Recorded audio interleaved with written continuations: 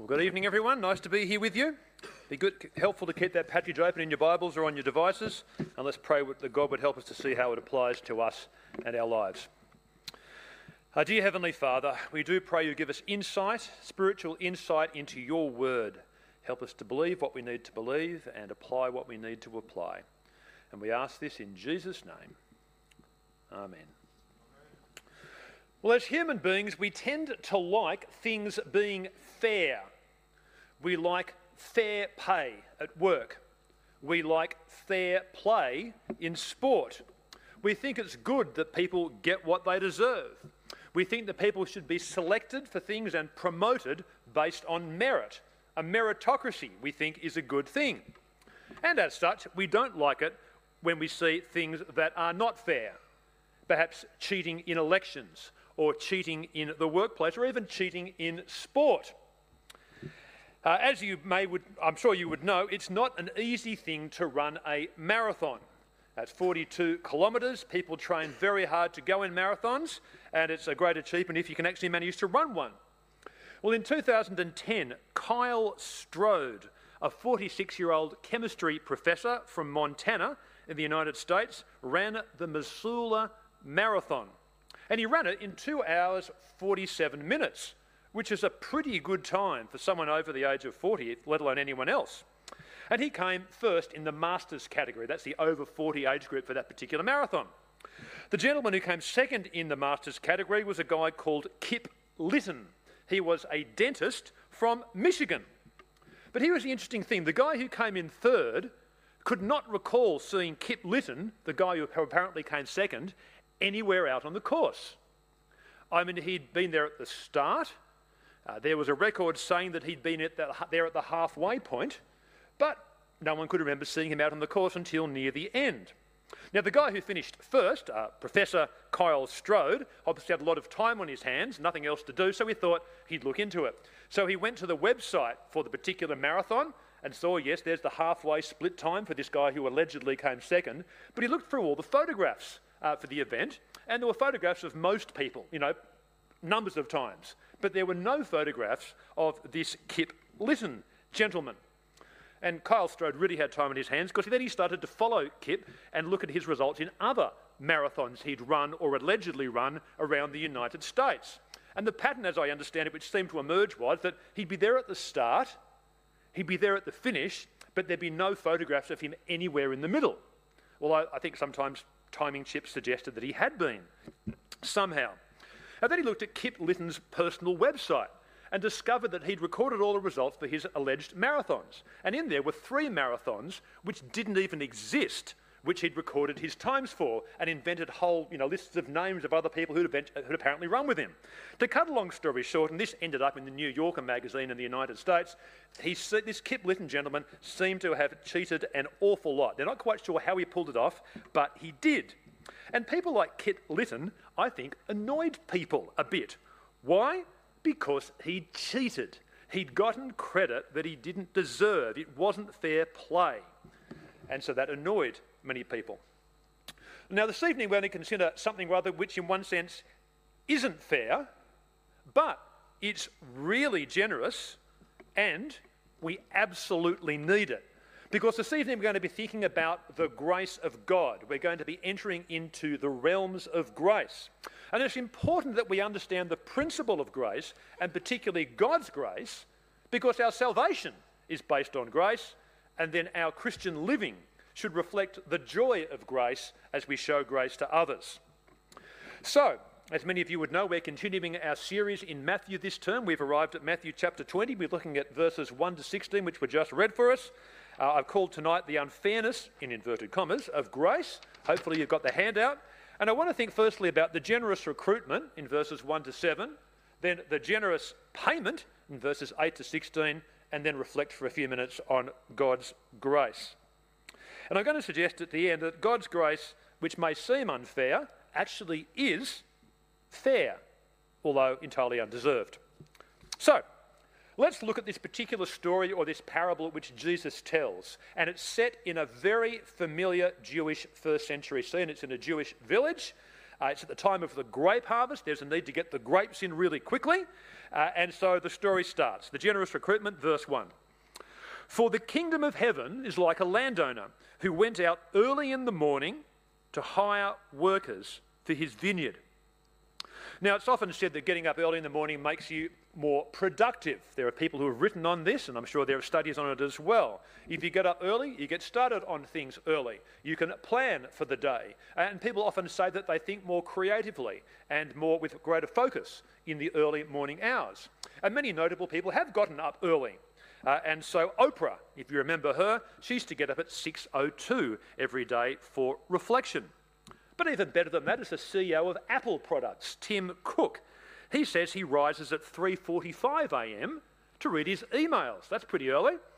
But there's even better than that, because actor Mark Wahlberg, if you've ever seen Daddy's Home 1 or 2, he's in that. He apparently gets up at 2:30 a.m. to exercise, play golf, pray, and spend time in a cryo chamber. That's one of these things which is really cold, but it's apparently good for you.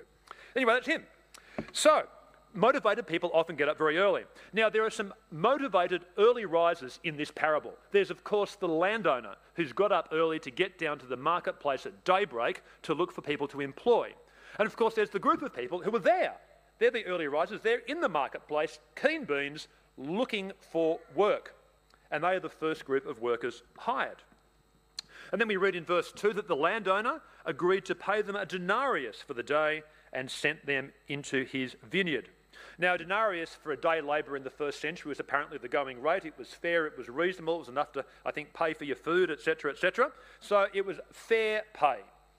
Now, there was a 19th century British philosopher by the name of Thomas Carlyle who famously wrote, "A fair day's wages for a fair day's work." And that is what these guys who were hired first were going to get. But there was clearly a lot of harvesting to do, because the landowner's back in the marketplace 3 hours later looking for more workers. And we read in verse 3, at about 9 in the morning, he went out and saw others standing in the marketplace doing nothing. He told them, "You also go and work in my vineyard, and I will pay you whatever is right." So they went. Now, why were these guys in the marketplace at 9 a.m? Why weren't they there at 6? Well, perhaps they'd overslept. Perhaps they were slightly less keen-beanish as the 6 a.m. guys who were there. Or perhaps they just hadn't been picked up in the initial hiring of people at 6 a.m. Anyway, they're hired 3 hours later and they get to work. But there's obviously an awful lot of work in the vineyard, because the landowner goes back to the marketplace at noon, at 3 p.m, and then at 5 p.m, which is sometimes referred to as the 11th hour, and hires more people. And you might think, goodness, why were there still people there in the marketplace at 5 in the afternoon, at the 11th hour? What's going on there? Well, the landowner asks them why they're there, and they say in verse 7, "Because no one has hired us." Now, some of you guys are at school. I'm sure all of you who aren't at school remember being at school, and you're probably familiar with the idea of picking teams for sport. You've got two captains, you've got a group of school students, and the captain says, "I'll have that person, I'll have that person." You go through it, and as people are being picked, if you're near the end and you haven't been picked until the last one or two, or perhaps even the last one, you become aware that at least as far as that sport goes, you're not really wanted. I mean, when I was at school, if they'd been picking teams for ice skating, I think I would have been the last person picked. So the people who were picked last, they're the ones who weren't really picked up first, obviously. So the people in the marketplace at 5 p.m. would have been like that. They were the ones that no one really wanted. No one really wanted to hire them. Yet, for this particular landowner, who's a very unusually generous person, the unwanted are wanted. Say it again, the unwanted are wanted. Now, of course, this is a parable, and the landowner represents God, and he's choosing people for service in his kingdom. And there are a couple of things we could note briefly.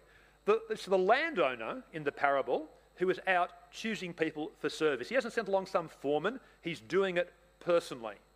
The landowner is personally involved with those who are in his vineyard, the same way that we should perceive God. God is not some distant divinity who sends others to do his bidding for him. He is proximate, he is personal, he is involved with us.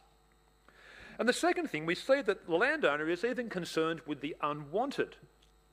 And God, of course, is concerned with everyone the so-called wanted and the so-called unwanted, although I don't really like that term. God chooses, and the landowner chooses not just the motivated, early rising go-getters, but he also chooses the 11th hour outcasts as well. And so I think it's good to remember that God and the Son of God doesn't assess people the way we do. God is concerned with everyone, the in-crowd and the out-crowd, the popular, the unpopular, the rich, the poor, the influential, the not influential, whoever. And his attitude is summed up elsewhere in the scriptures where we read that the Son of Man, Jesus, came to seek and save the lost. So I guess that has two helpful applications. I wonder whether you ever feel like you are on the outer, that you're one of the last picked in life, so to speak, that you're not in the mainstream. Well, the message of the Bible is that Jesus cares about you just as much as he cares about Taylor Swift, or as much as he cares about the Prime Minister or whoever. And the second thing, it begs the question of how we view others. You see, God seems to view everyone equally. He's concerned about everyone. How do we view other people? Are we influenced by their success, their looks, their influence, or not? Do we disregard those who seem less important, less powerful, less in crowd or whatever? God views everyone as important. We should as well. I read a book a few years ago called Boy Swallows Universe. Some of you may have read it. It was by an Australian author. It was set in 1980s Brisbane, and the characters in it, you might say, were all characters from Struggle Street. They were on the wrong side of the tracks. They were perhaps the outcasts of society. Some people might refer to some of them as white trash, which I think is a horrible term, but it was depicting those sorts of people.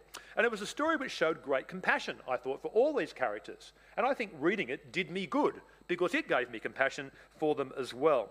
Well, God doesn't need to read Boy Swallows Universe to feel compassion for the 11th hour employees. He feels compassion and concern for everyone, no matter who they are and no matter who you are. Generous recruitment. Let's return to the parable.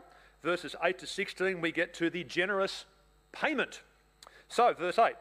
When evening came, the owner of the vineyard said to his foreman, "Call the workers and pay them their wages, beginning with the last ones hired and going on to the first."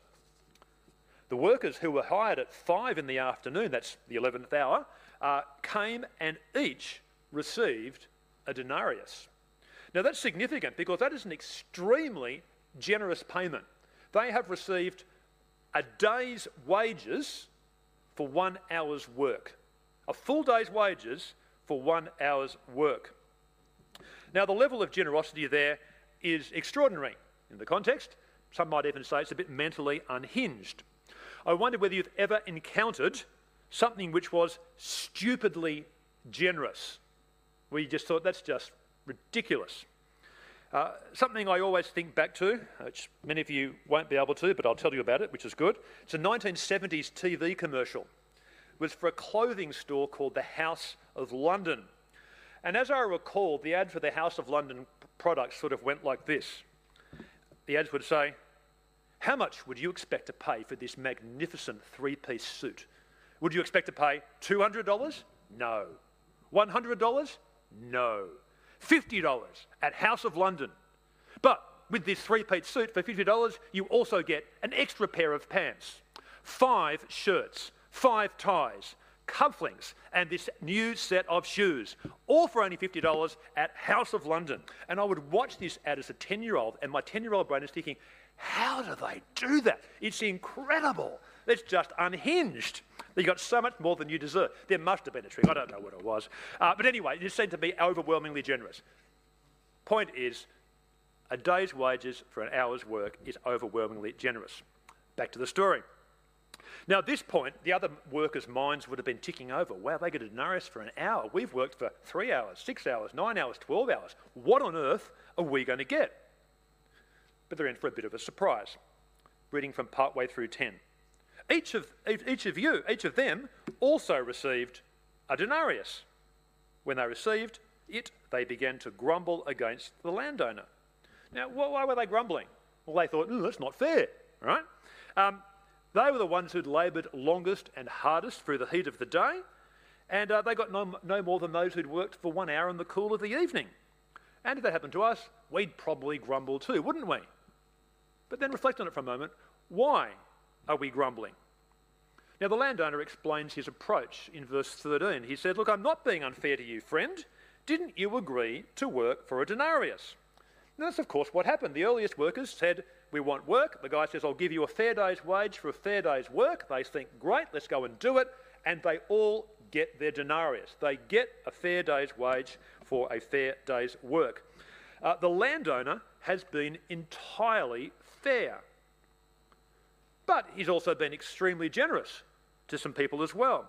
And he says in verse 15, don't I have the right to do what I want with my own money, or are you envious because I am generous? I think the answer is pretty obvious.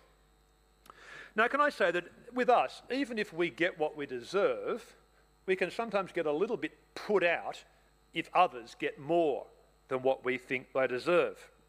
So you might bring home a fair day's wage at the end of your shift or at the end of your day, end of your working week, and you read in the press about big corporate fat cats paying themselves massive bonuses which they don't deserve, and you feel just a little bit narked by the whole thing. They don't deserve that, you know. You're looking at them and you're feeling a bit put out. The point being made here is that God is like the landowner. He is fair, and like the landowner, he's also very generous. Now let's move into the unnerving area of grace and think thirdly about the grace of God here. Because God's thinking here is utterly at odds with the world's. God's thinking turns human thinking upside down, or perhaps I should say the right way up. You see, getting into and living in the kingdom of God is all about grace and not merit. Remember, grace is an undeserved gift, getting what we don't deserve. Whereas merit is sort of when you get what you do deserve. Now, when it comes to getting into the kingdom of God, to getting saved, to becoming a Christian, to being adopted into God's family, to receiving the promise of heaven, we don't want to get what we deserve. Because if we got what we deserve, we wouldn't get any of those things. We don't deserve any of it. But what we do get is God's grace. If we've repented of our sins and we're seeking to follow Jesus, God in his grace promises us all those things which we don't deserve. He gives us what we don't deserve in his grace rather than what we deserve. Now, who do you think Jesus is telling this parable here for? Clearly, the early rising employees had the wrong attitude. I think it could be said that they're looking sideways at others rather than looking upwards in gratitude to God. Now, who do they represent? Could Jesus be telling this parable for the Pharisees?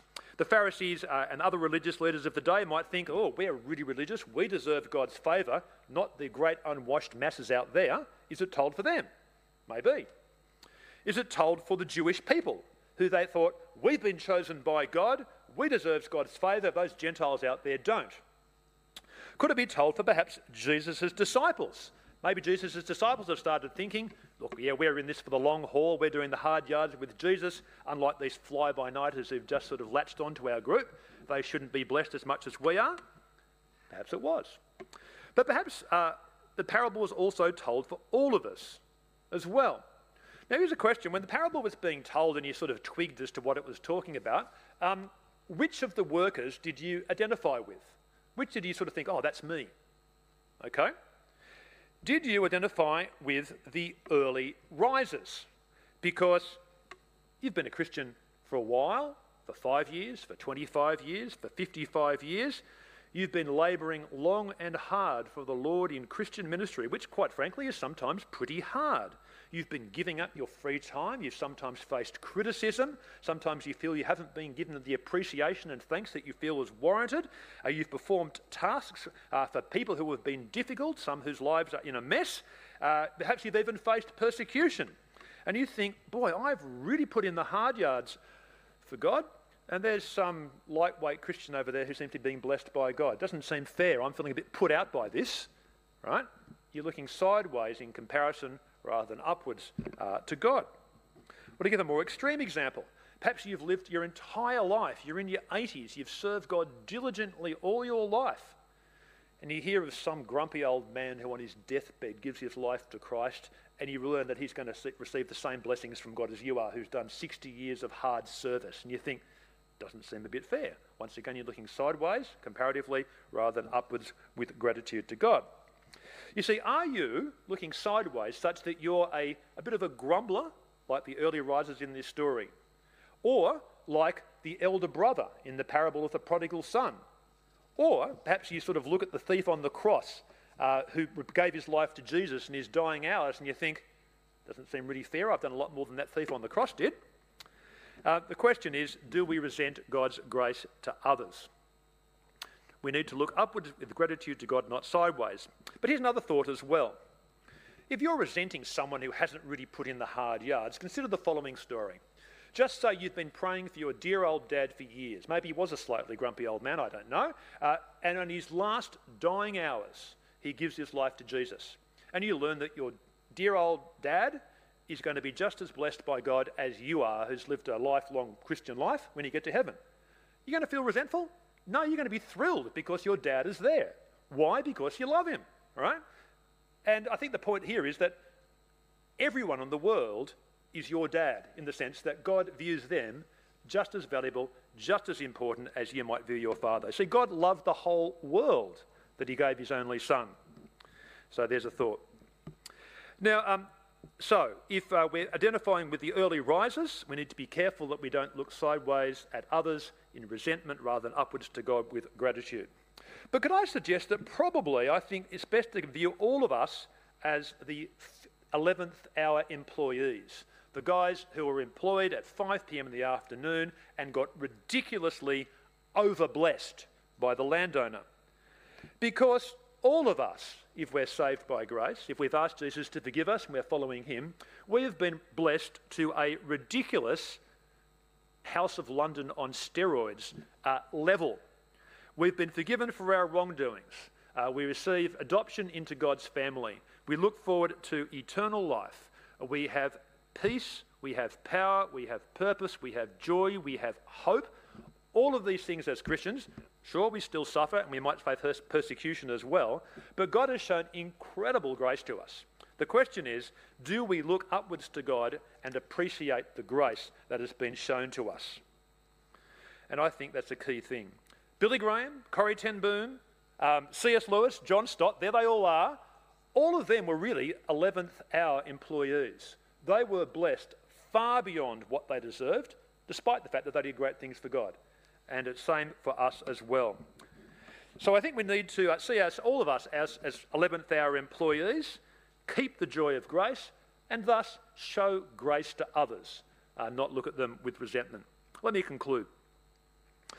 God's grace and generosity may not seem fair, and on one level, it's not fair. It's grace. It's hyper generosity. But on another level, it is fair, because all our wrongdoings have been taken and paid for by Jesus in his death on the cross. Justice has been done, we've received the benefits of it, and that whole process is fair. So it is fair, but it's just overwhelmingly generous and overwhelmingly gracious. But that's what God is like. God is a God of grace, and as Christians we live and dwell in the realms of grace. So big idea, Kingdom of God is all about grace, not merit. So let's reflect on the fact that if we're followers of Jesus, thanks to God we've received abundant grace. Let's keep the joy of grace and let's show grace to others. Let me pray for us. Dear Heavenly Father, we do pray that we would realise that as followers of you, we live in the realms of grace and that we have received so much more than we deserve thanks to the work of Jesus for us on the cross. Lord, help us to keep the joy of that grace and help us to show grace in our relating to others. And we pray this in Jesus' name. Amen.